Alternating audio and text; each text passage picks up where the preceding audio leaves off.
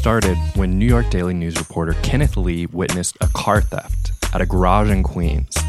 When he followed the story, Lee was eventually led to the world of underground street racers who were converting their Hondas and Nissans into turbocharged war machines for doing battle on city streets at night. In the May 1998 issue of Vibe, Lee would publish Racer X, a look into the lifestyles of the Fast and the Furious, racers who added everything imaginable onto their cars but took out just one thing, a speedometer that might cause them to think twice before hitting the gas. Universal Studios optioned the film rights to the story, allowing it to sit for several years before deciding they would give it a chance. Universal's team of writers relocated the source material to the home and hub of street racing, Southern California. They turned it into a heist film that examined the bonds running through the illicit subculture. On a $38 million budget and released well before the height of the summer blockbuster season, The Fast and the Furious became an enormous hit, earning over $200 million worldwide. It changed the career trajectories for its stars, Paul Walker, who had up until then only had supporting roles, and Vin Diesel, who had starred in low-budget indie action movies and had a bit role in Saving Private Ryan. In time, the franchise would go on to become the highest-grossing property in Universal's history, with spin-offs, character deaths and resurrections, deaths of real-life stars, theme park attractions, and, of course, billions in ticket sales. But here, at the starting line, there's just a movie about one Echo Park family that gambles everything on race nights to stay at the top of the game. 30 Mile Zone presents The Fast and the Furious.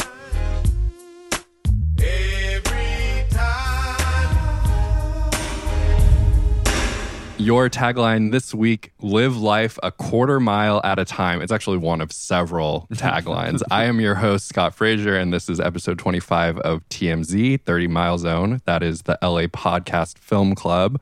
Together, we're making our way through the canon of LA movies, exploring representations of LA on film, and asking what those movies say about LA, Angelenos, and the filmmakers themselves.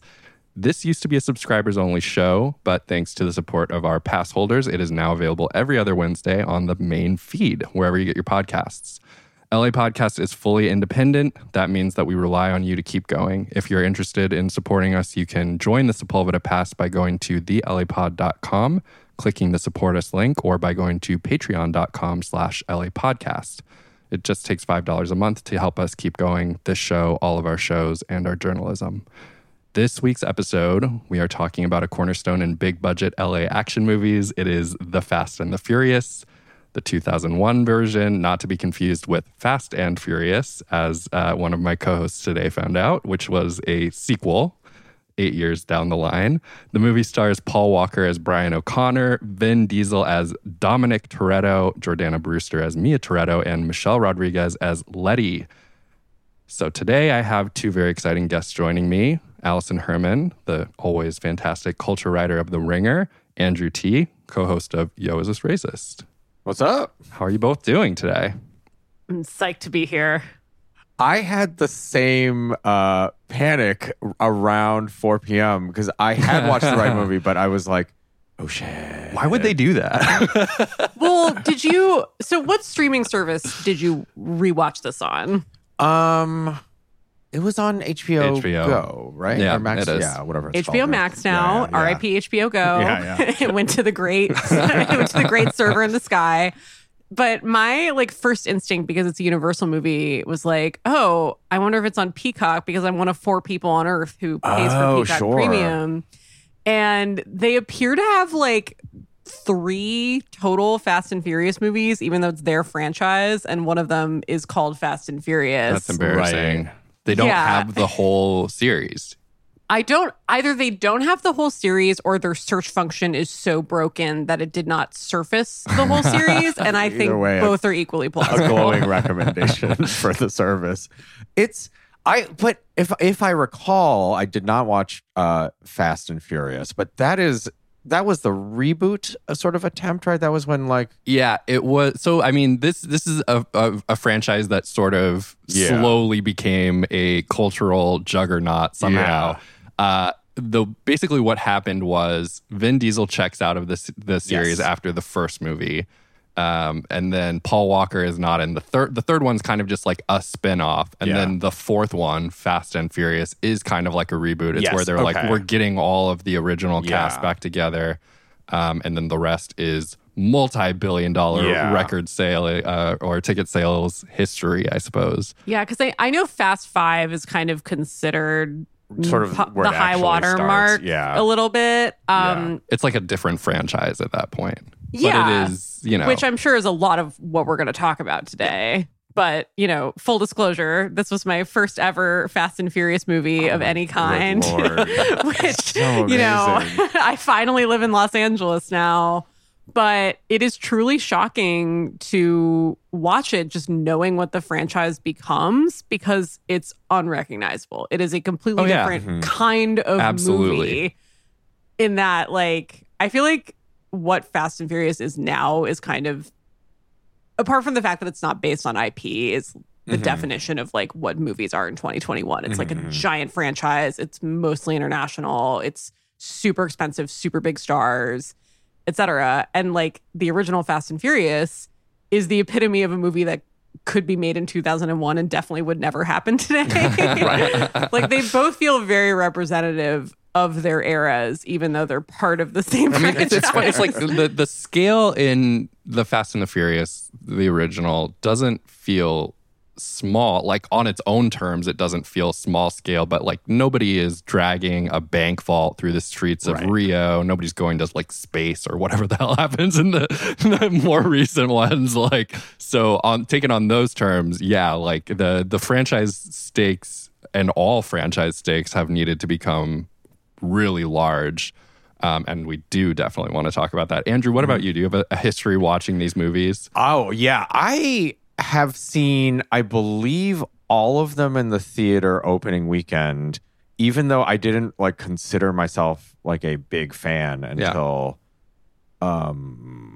probably 6 or 7, maybe. I guess 5. 5 was like, okay, this is obviously amazing. But no, I think in my 20s when I lived in New York, I would just do this thing of like, I hate living here and I will go to the movie theater and just whatever's on next, I will see. And I guess what this really means is these movies have won the box office every time they've come out pretty much. Because like I was just always like, oh shit, well, I guess there's I'm another watching one. Fast. Yeah. So that was like, so I've like, I don't think there's any other franchise. I guess there is no other franchise like it anyway, but there's certainly nothing that I have literally seen in the theater opening weekend, every one. Like, it's wild. Yeah, at first I thought you were just going to say, I think I've seen everyone, full stop, which itself would be very impressive and completist. But everyone opening weekend for literally 20 years. And like genuinely not really considering myself to be a huge fan. I was just like, oh, all right, yeah. And then it's a couple hours of solid entertainment. Yeah. And it wasn't until I like did the math and I was like, oh shit.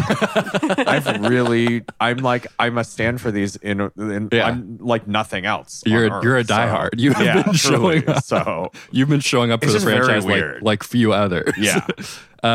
Okay. Well, would one of you mind? This movie has, as I was rewatching it again before we recorded today, I realized the plot, for being relatively simple, and a lot of the reviews mock how simplistic or derivative the plot of this movie is. They really cram a lot into what is a pretty basic story. Would somebody mind just running us through the overarching, the broad strokes of what happens in this movie in a minute or two? I feel I definitely cannot do it in a minute or two. That's fine. In That's 10 fine. minutes. That's fine. Take your best crack at it. God, okay. So, man, Paul Walker, I can only remember him as Paul Walker, for reasons that actually don't make a lot of sense in retrospect, is really trying to get in with the Toretto. He has a crush on Mia Toretto, and really is trying to get in with the Toretto, not gang. They call themselves a team. They make a really big deal. We're not a squad. gang. The only racially diverse squad on camera at all. I guess the cops and the Toretto gang are the only people that don't use race as the only qualifier for whether you can be in this gang. And then he's like kind of a cornbread looking white dude, and is also very intense eyes, kind of like eye fucking everyone in a really unpleasant way for like the whole I actually half. like in the first scene with him where the other guys come in and they're just like, oh, he's beautiful. Like, Yeah. I'm glad that we had that on-screen acknowledgement. He's like real, yeah, but it's weird. They make pains to show that he doesn't fit in, even though I think in a more straightforward movie it would be he doesn't fit in because he's white. But they have white guys in the gang already, so it's kind of weird. But basically, he doesn't fit in because he's white. He's kind of preppy looking, I guess. He has extreme boy band hair. It's like 2 degrees shy of like Justin Timberlake ramen head, but it's absolutely on the same spectrum. And I guess the other dudes are like distinctly working class, kind of like. But he also works for this car supply place. Also, there's a cold open where a bunch of civics steal some shit off of a truck. They literally hijack a semi truck. Yeah, very weird. Sorry, a semi I forgot truck about that is lifted high enough that an entire car can fit under it, which is absolutely not like regulation trucking dimensions. Weird. I will say, I feel like in later movies they take pains to show that the Honda is so low that this would be plausible, I think. It's basically like a James Bond But yeah, because it would have to be like 3 feet high. Like, it's so nuts. But yeah, the cold open doesn't connect to anything. And then we see Paul Walker trying to get in this gang. There's street racing gang. He challenges Vin Diesel to a race. He loses the race. But he bet his car. Wow, I'm really like, what happens next? I'm like, there is a chase scene where Dom almost gets arrested. Yeah. They like the street racing community, like hundreds of people, maybe thousands of people, see like kind of no real problem with like blocking off several blocks. But then the cops come and everyone scatters because they're scared of the cops all of a sudden. Yep. Paul Walker rescues Vin Diesel. Oh, earlier, was it? Yeah, he'd been like, I'm never going back to prison. Yeah. Which is sort of crucial, but sort of not. And then having rescued Vin Diesel, gets in his good graces, I think, and then it's revealed he's an undercover cop. Yep. They reveal it weirdly late because at first, like, you've already seen him about at the working halfway in point the of the movie. shop. Yeah. So you're like, this is a guy with a job who has a hobby, which is street racing. Yeah. And then you find out that he's a guy with a job who goes undercover doing another job. And then on top of that job is trying to get into the street racing. And gang. the undercover job bit is like, there's just a scene where it would like, the reality is they would be like, hey, remember I'm an undercover cop. Yeah, I know. I'm the guy that you're like that flipped and I'm helping you be an undercover cop. I know too. Okay, great. So that's where we get the tie-in to the cold open though. Yeah, right? Because there's DVD players being stolen. Panasonic combo TV VCRs. So I just don't remember. Did those at the time ship like with just like gold bricks on the bottom, or like what? There was a moment where they're talking to the cops and they're like, these 3 trucks were like $1.5 million, something like last that. Truck was a 1.5 million. And truly, that does very loosely. I did a little bit of back of the envelope math.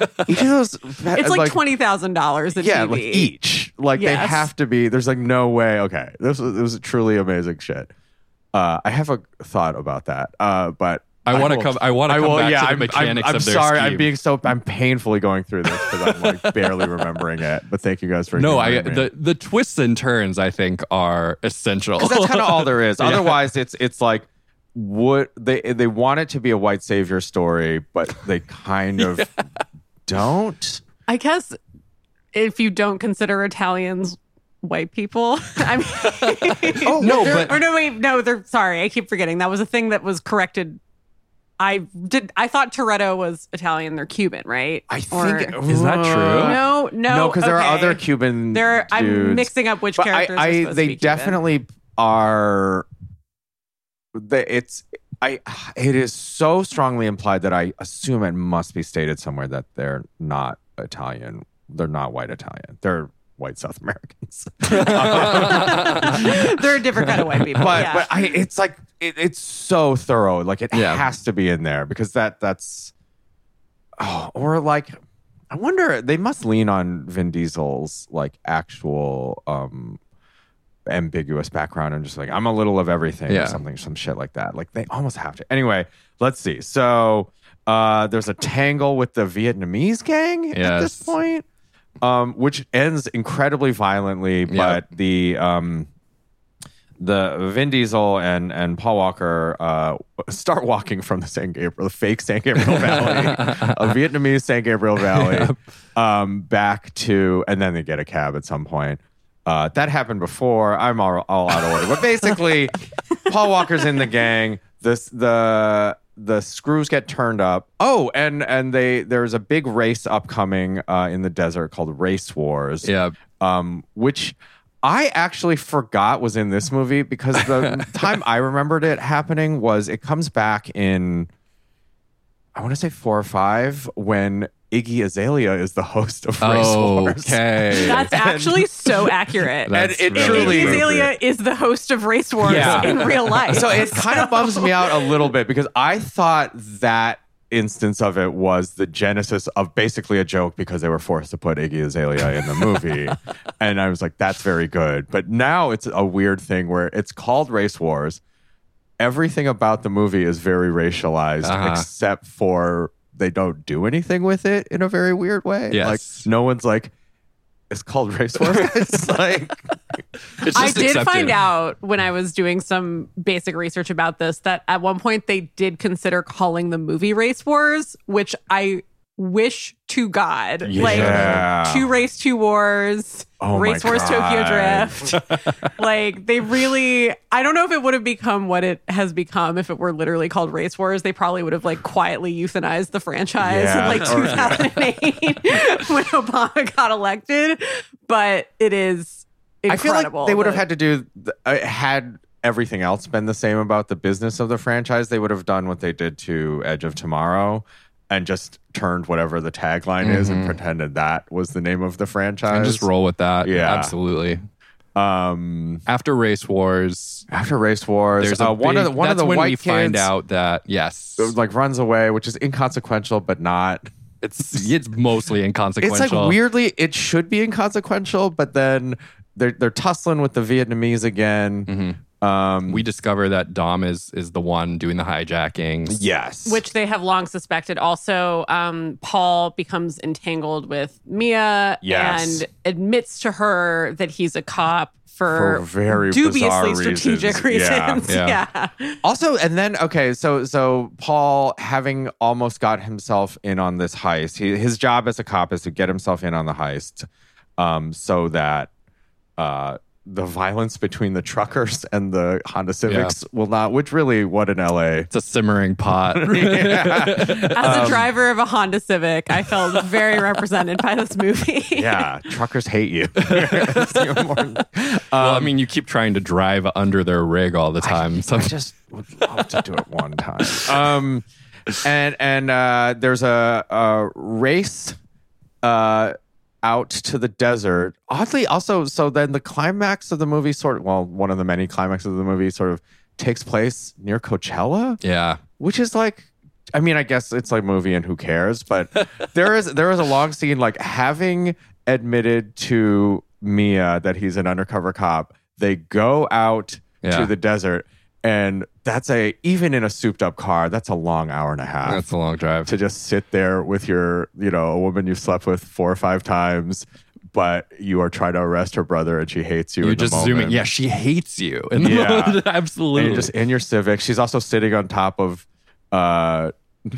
like two canisters of nitrous oxide. And also very flammable. You're going through I believe, what is probably the speed trap capital of the entire country. Like, there's no way you're just blowing Right. through there at 200 miles an hour. Oh man. Anyway, yeah, they catch up no to fast this. pass. They put on an audiobook to like diffuse Really? the Yeah. tension. I would like to. Someone listening to this or me should write the play. That's just the one act play of that drive from East or from Echo Park, from right near where we are right now. And it's like, so consent obtained under false pretenses is rape, right? So they catch up. They catch up to the hijacking in progress. Yeah, the gang, the hijacking is botched because weirdly though they had stun guns, but guns in the cold open, they're not willing to deploy them against the trucker who has a shotgun and is shooting them. They rescue the white dude who didn't like Paul Walker in the beginning. Paul Walker uses his copness, his special power of being a cop, to call in a rescue helicopter. Yep. The gang escapes, but then it's not over. They go back to... Because now they know he's a cop. Yeah, that's Echo how Park. they discover. Everyone who's not Mia finds out he's a cop by him being like, "Hey, fellow cop here, Yeah. send another Yep. to pick us Right. up." Yeah, and I guess in my brain that is where the movie ended, but it doesn't for quite a bit. We come back to Echo Park, where the white kid that ran from the Vietnamese people shows back up at Toretto's house on Kensington, just a mere 3/4 of a mile, 30 seconds away from here. And we learn that cops, car thieves, whatever, the real enemy is the Vietnamese, who shoot up the place. Yep. For They can find common cause in reasons this one that, thing. yeah, and then they zip off down the street to, looks like they're going to Ototo, I think.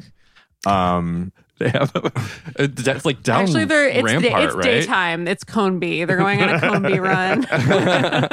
They're getting an $8 croissant. Oh man, what a ripoff that place is. It's very good, but come on.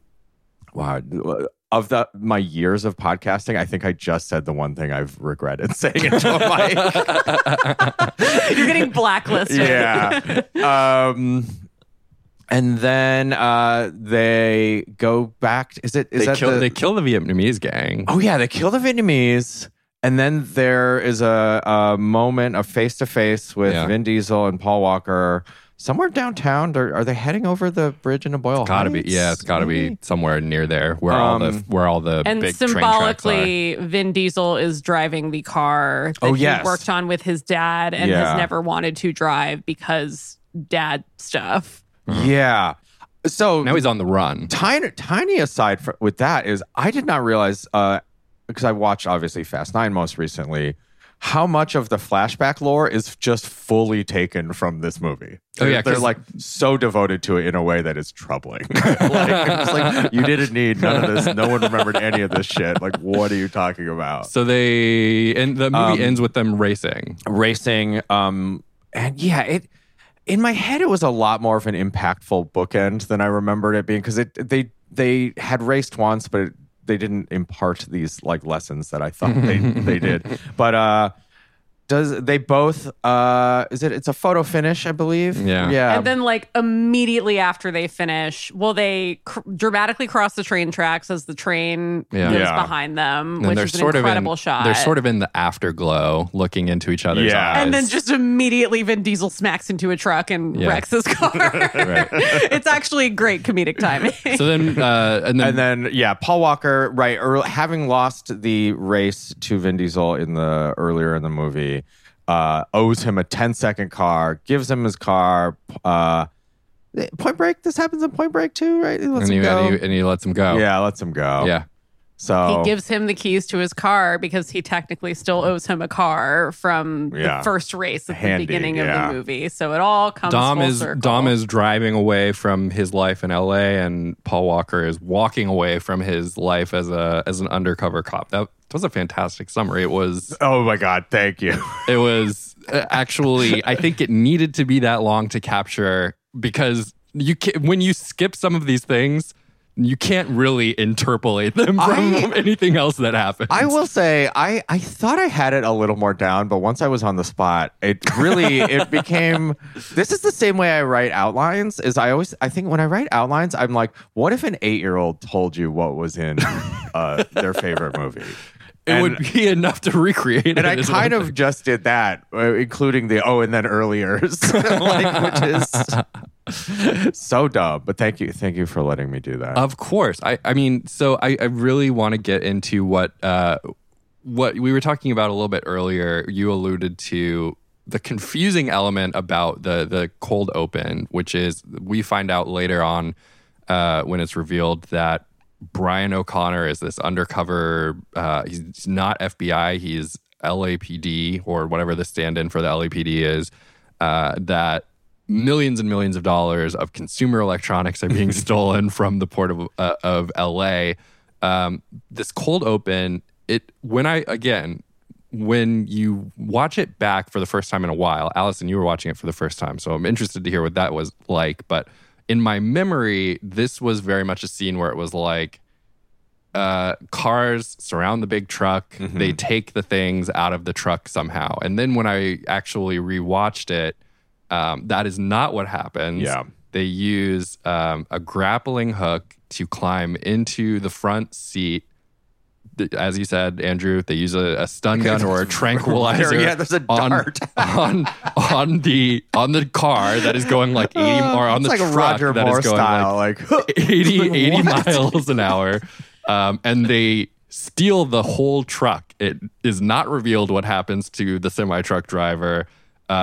We just know that they take the truck, they drive away with the Civic and presumably sell the stuff later on. I'm curious to hear what your guys' impression of the heist strategy and also just like the mechanics of how this becomes a multi-million-dollar business. Well, because we open on a shot of the Port of LA, so the first line of my notes just says supply chain issues. Yeah, of course. It's so topical. We've all been thinking about ports, but I mean, like, I am not traditionally a car person. Again, I drive a Honda Civic, the undoctored 2013 kind with the rusted out roof. Little work. $10,000 under the hood. I live in Angelino Heights, so I am around the corner from Toretto's, aka Bob's Market. Mm-hmm. So I could always swing by and see what they have on offer for me. But I mean, again, it just all comes back to this movie starts so much lower stakes than even as someone who has not watched a full-length version of this franchise, like, I've seen trailers. I'm a human being who's alive and has eyes, and just being like, oh, we're just starting with like 3 cars and there's like a very significant non-car element to the heist. Uh-huh.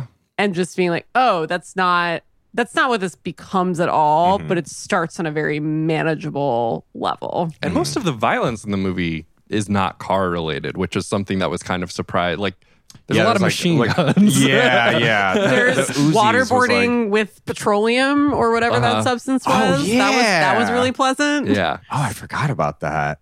It is. I will say later on in the franchise, through like contorted logic, it's almost always quote unquote necessary that they're in a car. Mm-hmm. These guys have 3 guns at least. It just seems like a normal carjacking is much easier. And they also have like the dock worker like in their pocket already. None of this makes any logistical sense. I am glad that you brought that up, because that was also something that was surprising. That is actually like the first lines of the movie is this stevedore who's taken the containers off of the ship and is then like, this is the truck you want.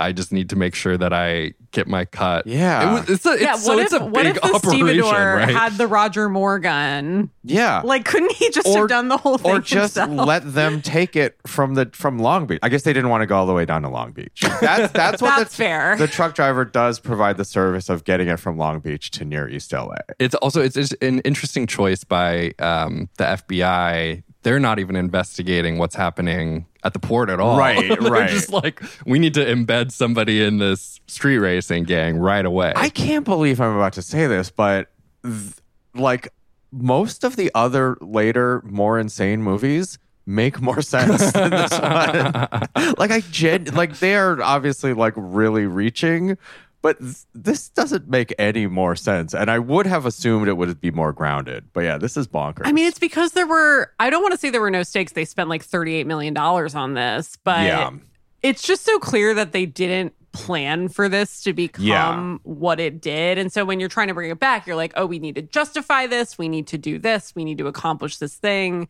And this is like, they read a cool magazine story. Fascinatingly, that magazine story was in New York and not Los Angeles. And then they were like, street racers, that's a great idea. Let's make some kind of movie about that. And that's what this is. And you don't have to do as much planning for that. It's so weird that you can option an article, not use anything from it, and still have optioned it for the movie. I mean, they basically like chopped it into a million pieces. They like William Burroughs to the magazine article and just rearranged individual words. And we're like, this is now a Southern California heist movie. I guess that's... it's very weird to me. Anyway. Well, and the writer later on was like, there was no element of car theft in the article, but that was a thing that I was investigating and trying to get into it and like never worked out how to do it. And they figured out how to do that by making stuff up and not being obligated to report the truth. That's the best. But yeah, it's like, if you're going to make everything up, let's save a couple grand on the license, or on getting the article in the first place. It's probably like how life rights aren't real, and it's just a like, hey, don't sue me. Yeah, like, right. It's a preemptive settlement. Yeah, it's like, I'm not gonna give you, like, he didn't get real money. He didn't get a cut, which would have been worth millions upon millions of dollars. He just got like a one-time, like, hey, we want to use this. Man, any whole number percentage is approaching $1 billion. They each make $1 billion. It's crazy. It's so crazy. So we first meet Brian O'Connor in this movie immediately after the cold open. So what happened with that heist? Who knows? And then we're at the parking lot of Dodger Stadium where Paul Walker's character, Brian O'Connor, is, or as he is pretending to be, Brian Earl Spillner. Very funny line where Vin Diesel says that sounds like a serial killer name. He is absolutely right. It does sound like it. Yeah. It does but not just that. It's like his face, his vibe. He doesn't look like a Brian Spillner. Like if I just saw some like random schlubby dude on the street who was like, my name is Brian Spillner, I'd be like, yeah, man, sure. When I see Paul Walker, like that's a Paul Walker. That's not a Brian O'Connor is alone in the parking lot of Dodger Stadium, driving, and he's getting really frustrated for, he's not doing as well as he wants to do. It was interesting watching right by back. the police academy, right? Yes. Like that was the thing that I was like, I saw Dodger Stadium, sort of Chavez Ravine, and I was like, they just, I assume, weren't allowed to shoot on the police academy track, but is this like a deep cut? Like, you weren't supposed to know. You're not supposed to like know that he's that he's a cop at this point. And it's interesting too, because watching back, like especially knowing what's going to happen at the end of the movie, and let alone into the remainder of the franchise, he walks away from his police career at the end of this movie, and then becomes a fugitive subsequently. But it seems from that very first introduction, like he cares way more about racing than you would expect for it being an undercover thing. Like he has more than a professional interest in this, right? Like, how would you say he's characterized from the eyes of somebody who is coming relatively fresh to this, Allison? I mean, I think it's supposed to be part of the bromance. Like, he clearly feels some compulsion to this that eventually leads him to clearly, like, I'm assuming he is not long for not knowing the rest of the story. I'm assuming he's not long for the LAPD after he literally gives a suspect his vehicle to escape in. Right. Do you want to know the very weird spoiler? Can I do the very, very weird spoiler? Please. Sure. We don't actually have to come back to this series at all because none of the rest of them are LA movies. Well, yeah. He is not dead in the universe. What? They literally are like, oh, Brian's any minute now, but we got to go. The cops are here. Like, don't worry, we'll text him to not show up. It's very bizarre. Is it just like they don't want to Canon have that is he's sadness retired. in the universe? Yeah, Like, on 7 where He died during the filming. they basically let him ride off into the sunset. Using some footage even from this, I think some Oh, face really? shot. Like I think they composited because there's a lot of like staring and then looking to your left at the person driving next to you. Yeah. But yeah, they let him drive off into the sunset, and it's like Brian and Mia are gonna just live their lives. They're clean now, blah blah blah, and that charade is maintained, and I presumably will till the end of the series at this point. so is Jordana Brewster still around? And she's like, She was a kind He's of out to get sidelined. cigarettes. Yeah, literally. She's like, oh man, Brian's gonna love this. Wait until I tell him over dinner tonight. I mean, yeah, kind of. It is a lot like that. She's more in. She was sort of sidelined in 8, but she's more in 9, and it's if I recall, it is a little bit of like, well, Brian's staying clean for the kid, but I'm not letting my brother do this, so I'm back too. It is very like. I mean, I guess they must be genuinely hedging their bets on CG and taste, allowing them to fully just make a computer version of him. They only have one more. They said they only have one. Oh, really? One more Okay. installment left. So maybe they are just. It just feels like they're going there. I hope. I mean, they've not. left it on the table. They have left it on Yeah. the table, though. I should also mention Jordana Brewster has the most incredible cameo in the other 2 this season that I now appreciate so much more, having seen her in the franchise for which she is primarily known. I haven't seen that either. Okay, we have to watch it now. I assumed she was one of those people that simply did not do any other work besides being in Fast and Furious. She's playing movies. herself. Oh, sure. That's sure. the cameo. Sure, is sure, that sure. like the joke is that it is literally Jordana Brewster because it's a very meta show, and now I understand much more of the impact Got of the it. joke. Yeah. Jordana Brewster, my childhood film crush, not from this movie, but from The Faculty. Oh, sure. As a matter of fact. Yeah, no. So Brian, I think your statement is correct. He's not being welcomed back into law enforcement with open arms because he doesn't seem like he cares that much about it, frankly. Yeah. The stakes are awfully low about whether this is a struggle for him. True. Well, because it's so half-hearted the way they even introduce that he's a cop. It's just like, oh yeah, by Yeah. the way, this whole thing's been an undercover operation. Yeah, it's very and he doesn't seem like that bothered by their threats that he's got to crack this case.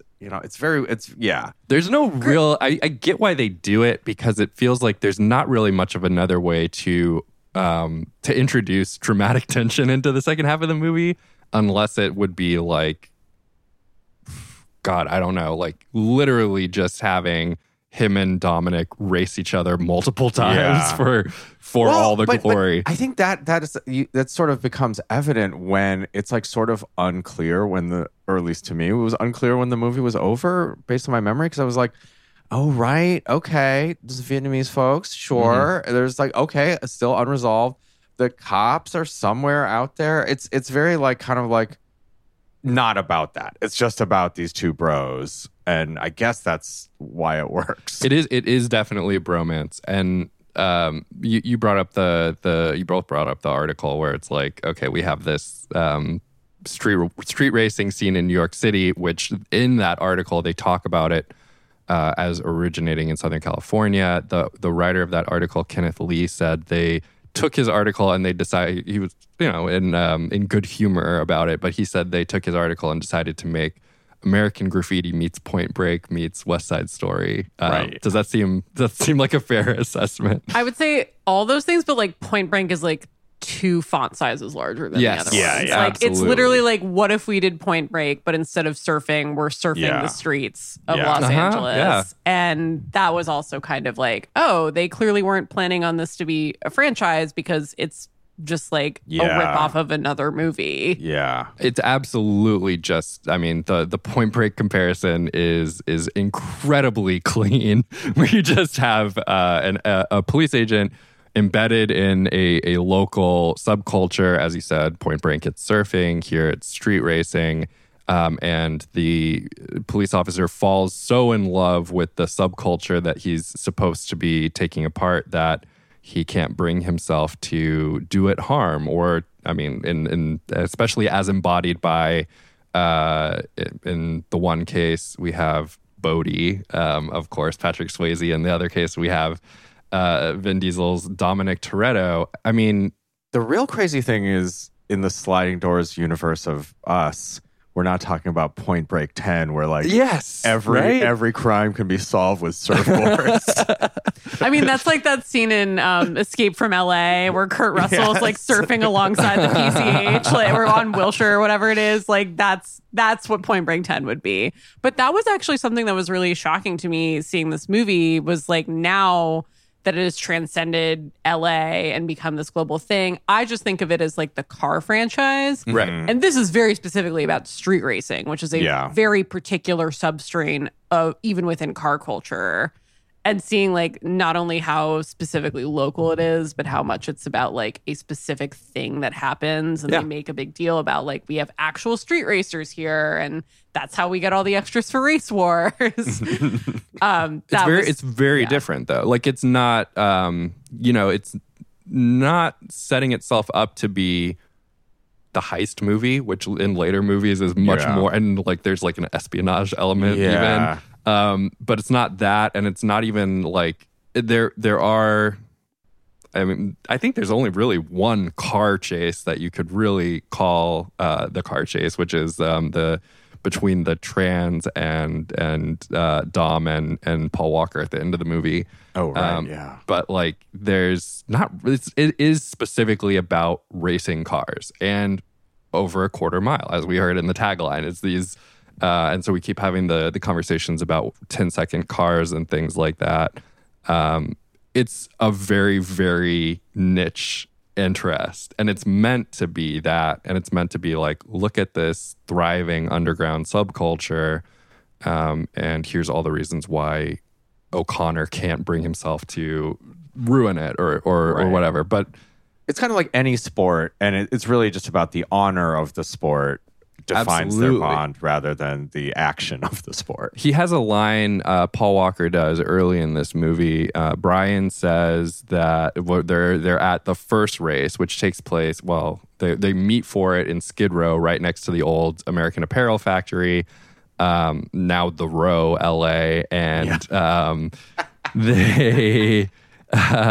he says that if he wins, then he gets Dom's money and also his respect. And they laugh at him because nobody thinks he's going to beat him. And he says, yeah, respect. To some people, it's more important. And that's sort of like an undercurrent throughout this whole movie, is just this exchange of respect, culminating with him getting the grudging respect of Dom at the end of the movie when they have the photo finish that we talked about at the very end. Yeah, I mean, you mentioned The Row. Can we talk about what an incredible like pre-gentrification movie this is? This is literally like in 10 years that neighborhood is not going to be that way. Yeah. Now I want to see like a Last OG style show of Dominic Toretto walking around his stomping grounds in LA and being like, what the fuck happened here?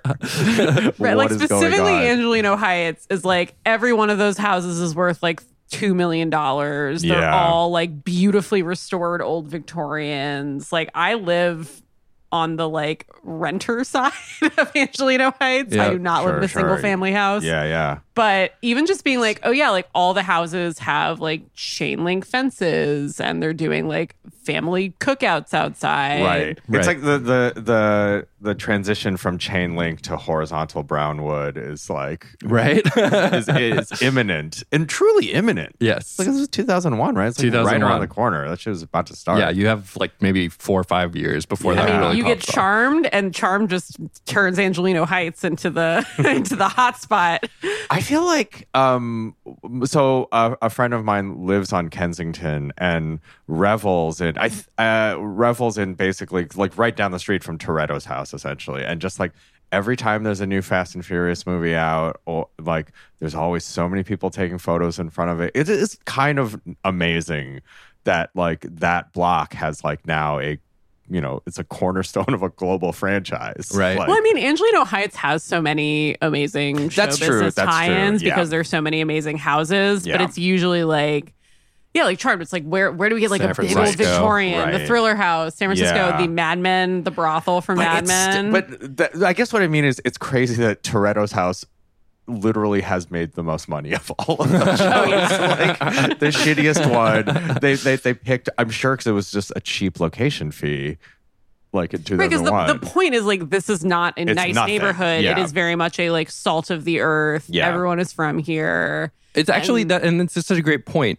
I was looking back or thinking back over the episodes that we've done previously, and there are some other movies that we've done that involve like LA local, like LA natives, but this is the LA nativist movie that we have done so far on this show. It is all about these families that have been, like you said, in this neighborhood forever. It's heavily implied that all of these people in this scene are just and Brian is like the one sort of transplant, and everyone is ribbing him for. And by transplant, like I don't think they get into this in this movie at least, but like he could conceivably be from like Encino, and they would be like, "What the fuck are you doing Yeah. here?" Oh, that's right. Because they look at his undercover ID, but that is presumably fake. Presumably, we Yeah. know nothing, and this is actually an Yeah. interesting thing about this movie too, is that we know nothing about his actual life.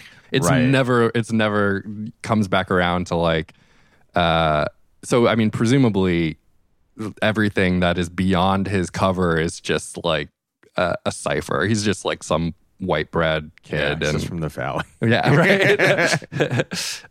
But yeah, this movie centers around at least a certain vision of LA locals, people who were born and raised here, and are very, very into racing perhaps as a result of that. I mean, I wonder too, like what in terms of the racing scene that we get, there's I think an interesting, and this is sort of highlighted in the source article as well. The article from Vibe was that it's a cultural melting pot of sorts. So like what is how is racing depicted, and what are we supposed to make of it? I feel like there's sort of a democratizing element to it when it comes to the fact that it's just like. Oh, right. Yeah. You can Well, make yeah. your it is car. just like, You can make your car. You can turn a piece of shit junk car into whatever. Although they're very explicit about like when It's so Jamie expensive. tries to race the Vietnamese guy, they're like, there's like $100,000 in there. Like you Right. can't Yeah. like technically Sure. wizard your Yeah. way out of this. yeah. Right. But it feels democratizing, but it like almost explicitly isn't. Right. Which is like, weird. It isn't the race scene or the race culture scenes I think, because, I watched 90% of these movies, 60, 70% of these movies before I lived in LA. And the thing that in retrospect was very clear was like the thing about LA that's like kind of different than other cities is it's like a lot more diverse and a lot more segregated than I kind of realized. Yeah. And you see it really explicitly in literally it's just blocks of like gangs by race, like standing around these cars. I also, it is funny watching this movie specifically after you, like myself, have become just completely radicalized against cars. Because, I do think, speaking of it's supposed to be democratic, even though it isn't, I feel like it's definitely supposed to be embracing the idea of cars as freedom and Yes. cars as this liberating thing. There's and The no American graffiti traffic of it. Yeah, right. in this version of LA. There's no traffic anywhere at any time of day. Right. And then, like, when they show them shutting down the street for the street race, which, by the way, they listen in the police scanner and they're like, good news, everybody, somebody got murdered. Yeah. So Murder the in cops won't Glendale. come bother I like us. that there's a sort of optimism of there is a single murder in Glendale, therefore Yeah. no cops will come to us in The entire Hawthorne. LAPD is Also, occupied. it's so weird that that detail is correct, but it's like, that's Glendale PD, guys. Like, But like they shut down the whole street and they tell the Pizza Hut driver to go elsewhere. And like my instinctive response is just like, oh, like cars taking up more space again. But that's not the point of view the movie wants you to have on it. It's that This is Right, an you know, outlaw culture. fucking That, rules. yeah, it's like Yeah. cars are awesome. That and does it's not- super fun. one thing that was really interesting rewatching this was, I mean, I sort of alluded to when I said like the white savior of it is like, I think they didn't know who their audience was when they made this movie. And it was, to me, exemplified by the fact that this movie doesn't realize that one of the icons of Fast and Furious is the sweeping butts shot at the car race. This movie didn't realize it was an ass movie, or the franchise was an ass franchise. Oh, this is at not the time. an element of Fast and Furious that I was familiar with. It's an ass franchise. I mean, besides this one and maybe two, it's utterly iconic that it's going to be like you like see the gleaming rows of cars, and then going the other way, it's like four hot girls, and it pans just exactly as it panned across the cars, it pans across their butts. It's like in every one now. It's like Yeah, I would say this is a going out top movie more than it is a butt movie. Yeah. Everyone is wearing like a teeny sequined impractical thing on top of a mini skirt. Yeah, but I guess that's what I mean is like I think they realized which side like their bread was buttered on. This really rallies sort of every person of color more than like the white bros that I imagine made up the like what they assumed was going to be their initial audience. Yeah. So yeah, there's the hard pivot of like, oh no, this is for all the other bros. And the franchise makes a big, or I should say, in general, people, the media, and I assume also the studio make a big deal about this being like the most diverse franchise, and truly, yeah, like they have a ton of characters, particularly in the later movies of color.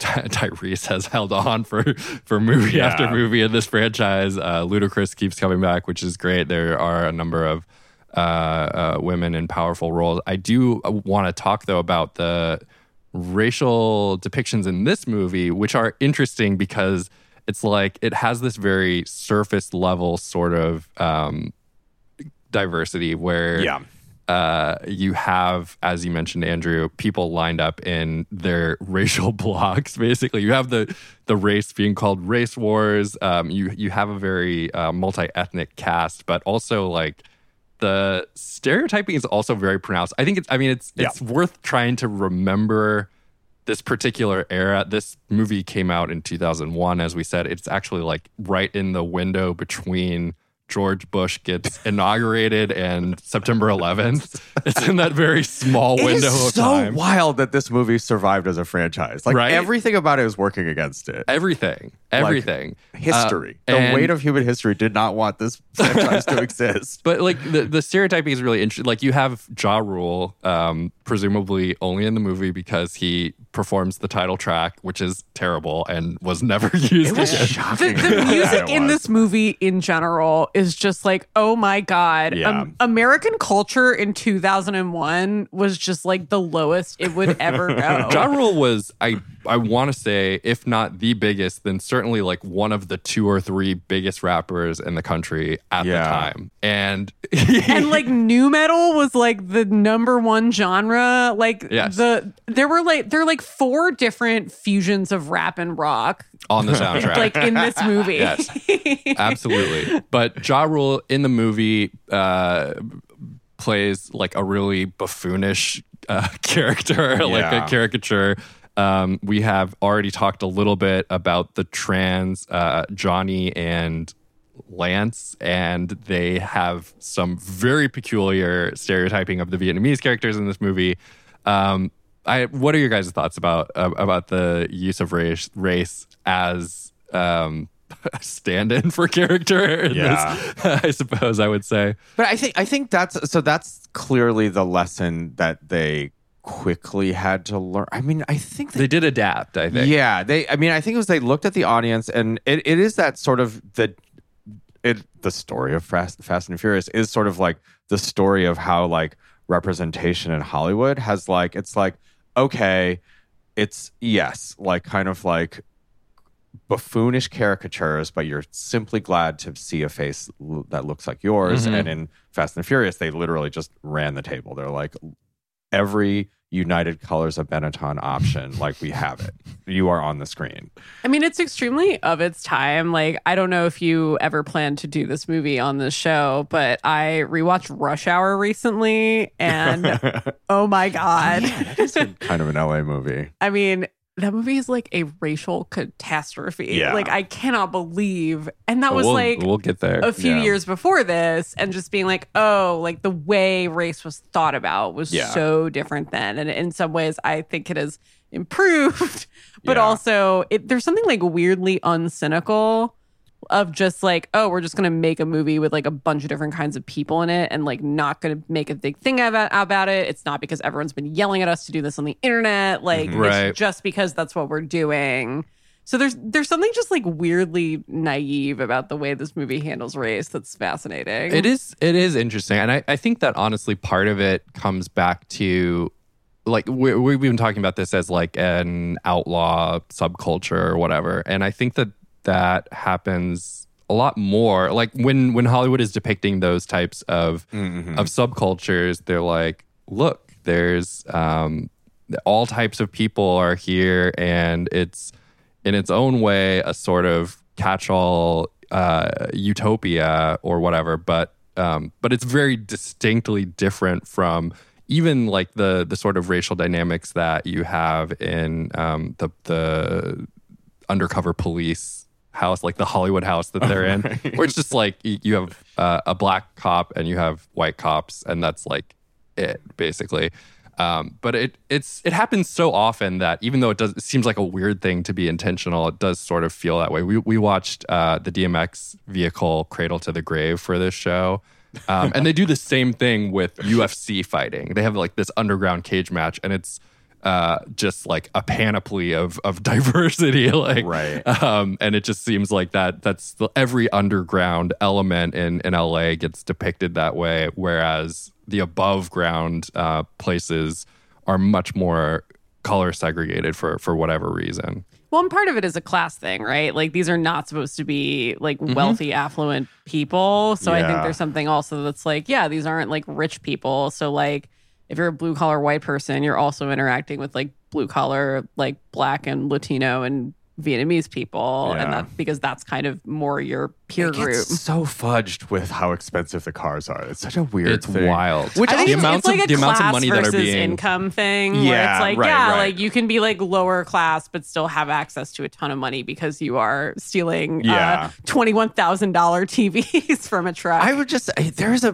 thing where I'm like, not to give notes to a perfect movie, but like, just make them steal high-end ambiguous car parts. right. Like, it's shit they know. No one watching it can put a price tag on it. It will not age poorly. The Like, consumer I think the electronics thing problem is an interesting element. I I'm not can't sure like about that. undo my knowledge of like what technology will become. And so like Yeah. I have completely lost my bearing on like, is that supposed to be fancy? Are we supposed to look at that and be like, oh my God, look at all those fancy TVs? All I'm Like, Right. thinking about is like you must be, right? But because now I look at it and I'm like, that's like the TV that sat on my parents' bedside Yeah. dresser for like 14 years. 2001, that wasn't that fucking impressive. a right? very, like DVD just thinking about like the players? very niche technology of the era, like portable DVD players. Remember Yeah. those fucking things where you had a little screen attached to it? Yeah. The things that immediately would just Speaking of cars, I just remembered the other day. Remember the era of seatback TVs? Oh, yeah. And that Oh, was yeah. like the future of entertainment. and travel. Yeah. Let's not forget. Like, speaking of things you can do to your cars, like,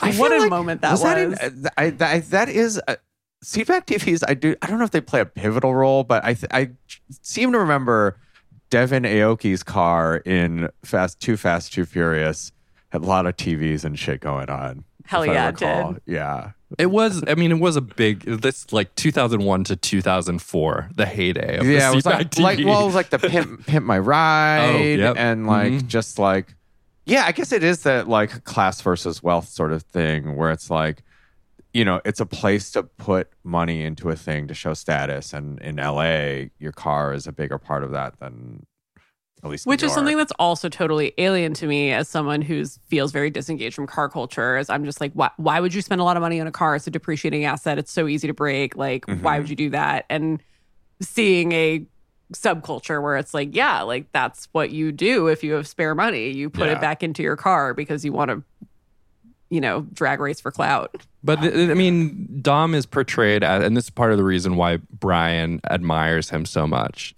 is that he's portrayed as being like a pillar of his community, which actually, frankly, is often the case with people who are members of street gangs, and that is not something that gets depicted that way commonly in Hollywood films, for reasons that we'll leave to the listener's imagination. But but it is portrayed in a way that it seems relatively true to life. He owns 2 businesses. He owns a car garage and also a family store. Jordana Brewster's character Mia says that he is like gravity. He's basically like a house mother to all of the kids in the neighborhood who have nowhere to go. He makes Jesse, the kid who has ADD, say grace because he reaches in to grab the food too early at the family barbecue. So he's portrayed as very wholesome when you set aside the hijacking and kidnapping people and drugging them while they're at the wheel. Yeah. He's just sort of like a guy who lives by his own honor code, which plays into like the overarching masculine. I mean, there's a lot of excessive masculinity in this movie to the extent that Michelle Rodriguez's character Letty is asked to gamble sex during the only race that we see her do. She wins and she tells the guy off, and she's also such a non-entity relative to like what I know she eventually becomes in the franchise. She doesn't do much. She gets a sex scene with Vin Diesel in the garage. Right. Apparently they were dating in real life when they were filming it. So great 10 out of 10 chemistry. Good job, guys. But yeah, I mean, like, she's kind of a non-entity. Like, Mia's only, like, marginally larger as a part. But it does feel like a very, like, before we had a word for this, non-toxic masculinity. It's very wholesome. Like, they mostly appreciate each other for the right reasons. They mostly bring out the good in each other.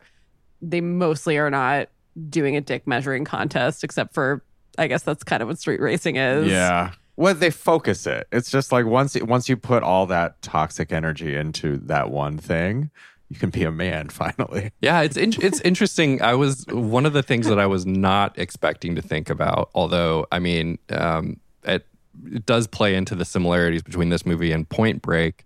But it's interesting to me, and I'm not sure if this has really changed in the 20 years since this movie came out. But it's very evident at this point in 2001 that Hollywood has no real language for like heterosexual male mutual admiration, right? Which is like at its core kind of the driving force of this movie is the admiration between Dom and Brian. But it has to be very... I don't know what the word is. I mean, it has to be cordoned off, basically. It's like, we're uncomfortable with it, so we have to make it about an external thing. Like in this case, how fast you drive. Not even how fast you drive. It's sort of like when you hit the NOS. Right. It's sort of all that matters. Do gay people ever show up in this franchise? I would highly doubt it. I don't know. Is it like a Marvel's first gay superhero thing? It feels like, I mean, just like peck in the background of the scene. I feel like, well, I mean, there are women making out in this. That is a very male gazy version of it. Very very early 2000s, very male gazy. I got to imagine. I mean, that's like the like sort of guilty pleasure of it is like you just sort of know that all these characters are homophobic. Right. Oh, yeah. I mean, like, I'm also, to be clear, not like they should incorporate queer people to make this truly representative. It's just, it is funny that it is a homosocial movie that is absolutely not a homoerotic movie. Right. And it works on that same vein as does Point Break, or as did Point Break like 10 years earlier, where it's like there are obligations, what we would think of as like archetypal masculine obligations to uphold the law or duty or whatever. And what happens when they come in, people with conflicting values come together and they have this admiration for each other, despite that their values are in conflict, because they adhere to them so rigidly. And they haven't hit on the framework for it yet, which is I know like later the catchphrase of the whole franchise is family. Yeah. And obviously like the concept of family is a part of this movie, but it is not as like explicitly driven home as you know it will be later. And that's going to be the explanation for like why they all love each other so much, even though they're not, you know, technically in relationships or that kind of thing. It's like, oh, we're a family. That's like why this goes beyond just being in a team. But they don't have that yet. It's just so weird being like, I know so many pivotal figures in this franchise are just not here yet. Right. Like, It is, yeah, you're right. But it is that thing where like they say he's all about family, but it really becomes the actual theme of it. I assume, and in Fast and Furious, like in 4. That sounds right. Yeah, because I think that's when they honed in on that theme. It's like, and I think, and then 5 is where I think they realize it's like when you have this type of bromance, like you need camp one way or the other, and they went superhero camp as opposed to like homoerotic camp, I feel like. One of the things I was wondering as I was watching this movie today was, did this movie sort of portend or predict in some way the enormous modern superhero franchises, or did it just kind of get like swept into becoming that? I have to assume the latter. It would be bonkers if this was any part of the plan. It's just so weird to have this like there's a sprawling universe of all of these characters who disappear for movies at a time, are called back, die, are found to not be dead. They have amnesia. It is a soap opera in the way that all the Marvel movies are soap operas, basically. I mean, the thing is that it came upon that so much more organically than Marvel did. In that, like, Marvel was always kind of a weird mastermind thing from the beginning, and this feels much more like they sensed the direction of the culture and were like, oh, okay, I guess there's now a way for us to just keep doing this until the end of time. But that's kind of what I mean. It's just like, it's a chameleon. It started as an extremely 2001 movie, and now it's making a series of like extremely 2020 or 2021 movies. And I guess they're just going to keep doing that until the end of time, even though they're technically ending it. Yeah.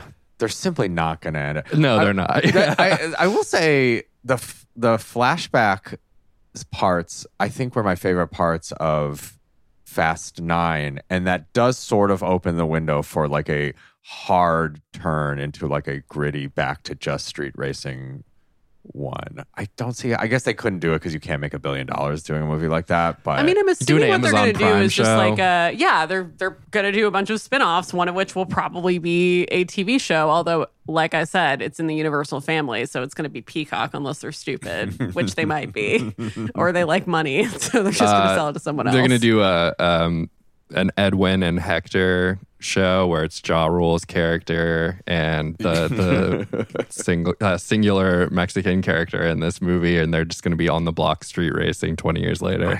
There's comedy in there. Listen, Ja Rule is in a trouble spot after Firefest. I'm sure he would do anything for the money.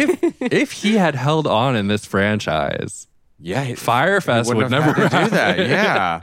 Also, That's a hinge point in history. There are so many sliding doors. I read through the casting alternates. Did you know Vin Diesel was almost Timothy Oliphant? whoa. Yeah, there's like a version of this where Deadwood never happens because Timothy's just like cranking out Weird. sequels. Like Oh my Eminem was God. considered for the Paul Walker part. That's just I mean, Paul Walker does have like kind of the exact level of like blankness to him that I think was a pivotal thing about this series was like if he'd had more like maybe not charisma but more energy, right. they would have tried to make it the Paul Walker movie Mhm. and franchise, and that would not have worked because I don't think that would have brought in again the like bros of color, which is like Yeah. essentially the bread and butter audience. for this. Yeah. It was like, to me, what it feels like, and this is based on no additional reading, but it feels like they were trying to kind of do like a white savior-y kind of thing, and then the white savior sort of got swallowed up by the world, and then the business minds realized it's the world that makes this like franchise, and Yep. they're like, okay, We can just abandon that. I guess and- we have to do this now. We can just print money. I mean, that's fair consolation. But also, it like went so because like Tokyo Drift was supposed to be like straight to DVD. Like this shit was dead. it was really a shambling sort of path that it took to get to where it got to. Like the main characters basically abandoning it for Too Yeah. Fast, Too Furious, apart from Paul Walker, who without this franchise was in very little. Like, and before this franchise was not a leading man. So this sort of made his career. And it's very easy to imagine them watching, as one does, She's All That and Varsity Blues, and it's like, that's our guy. You know, right. like it's very easy to imagine that happening. I was reading through just some like random Letterboxd reviews that my friends left before this, and one of them was like, someone should write a book about how the hell this happened because I still don't understand it, and like I'm sure someone will, and it's going to be a fascinating story, especially that pivot from Tokyo Drift to the fourth one. Yeah.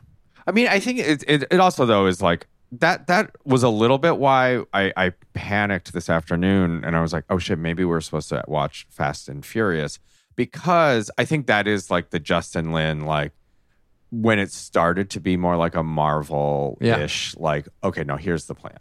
And that was Like- still a couple of years before Iron Man. I guess, yeah. But like 4, so 4 is sort of a But just a 06 reboot, is right? also the Daniel Craig Bond year. So Okay, I yeah. think that's kind of the that's yeah, the inflection right. Because point. that's when And, it kind of became Dark Knight, too, a right? spy Yeah. movie. It's when it was gunning for like hundreds of millions of dollars and like It's like the birth of the modern conception of Yeah, the franchise. Like you said, the infinite, unbounded franchise. yeah. No But more, no more trilogies. Right. That's played Star out. Wars, like, give me a fucking break. let's do something real for once. Let's make some money. Yeah, it's just like, I don't know, like the fact that it's like not tethered to anything, or just like, we're just doing this. Yeah. Who gives a shit? But then they're so maniacal about the lore, I think, is that like truly the flashbacks in 9 straight up. I was shocked at how straight up they were. And then it's like all the stuff with Tokyo Drift, like it's bonkers, but they're really trying to make it consistent with like what has happened. Right. And it just like, it is very weird to me because it's like, why? They didn't have to do like that. you really don't. I don't remember any of this, and I've seen all of these opening weekends. It is a franchise that is, it is almost maniacally devoted to its characters and its in-world lore for not being based on anything. Yeah, but and for no, because it just in a very broad stereotype, it just feels like your Fast and the Furious super fan is not the same type of person as your Star Wars super fan who would be tracking any of this stuff. It's just like, who gives a shit? I mean, and that works to their favor because Yeah, I guess, when you yeah. have the tonal shifts in the Star Wars franchise, like from Return of the Jedi to Phantom Menace, a lot of people get really upset about that. Whereas the tonal shifts in Fast and Furious just kind of, everybody just is along for whatever gets Yeah. thrown at them. Final thoughts about this movie, Allison? You gonna watch the other 8 plus the spinoff? I think I need to see Fast 5. Also, I mean, like, I'm a Mad Max Fury Road like super fan. I feel like I need to see what the other big car thing has to offer.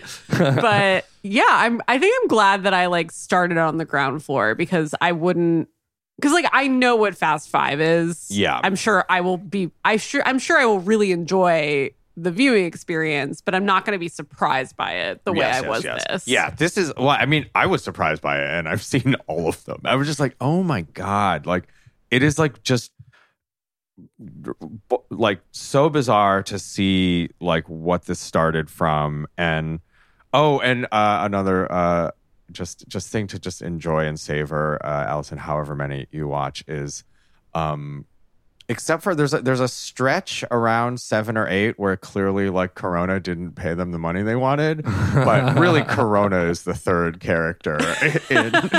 It's Vin Diesel, Los Angeles, Corona, Paul Walker in that order. It's like as far as the most important characters in the movie. But yeah, it was like I'd gotten a little like, we've gotten away from the Coronas, and I really loved how much they loved Corona. Such a good addition to this. That Corona was really underserved by the plot of this movie. It really, well, it's an enduring part of the franchise. So okay, I'll keep an eye out. Allison, Andrew, thank you so much for joining me, and thank you everybody at home for listening. This has been episode 25 of 30 Mile Zone, and thank you to our pass holders for making it possible. Thank you to Brian Holmes for producing, Matt Tinoco for editing, and we will be back in 2 weeks with 1984's The Terminator.